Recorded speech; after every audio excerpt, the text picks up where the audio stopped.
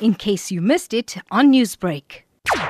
A 37-year-old suspect was arrested after he was found in possession of crystal meth, and he appeared yesterday in the Durban Magistrates Court for possession of drugs. And his arrest followed an incident that took place at a flat situated in North Beach, where the flat caught fire, and the 44-year-old man was declared dead at the scene, while the other victim sustained injury on the right arm. Is there anything else pertaining to the death of the man in the fire that has been revealed at this stage? No further information as the matter is still under investigation, and the circumstances surrounding the incident are still being investigated. Newsbreak, Lotus FM, powered by SABC News.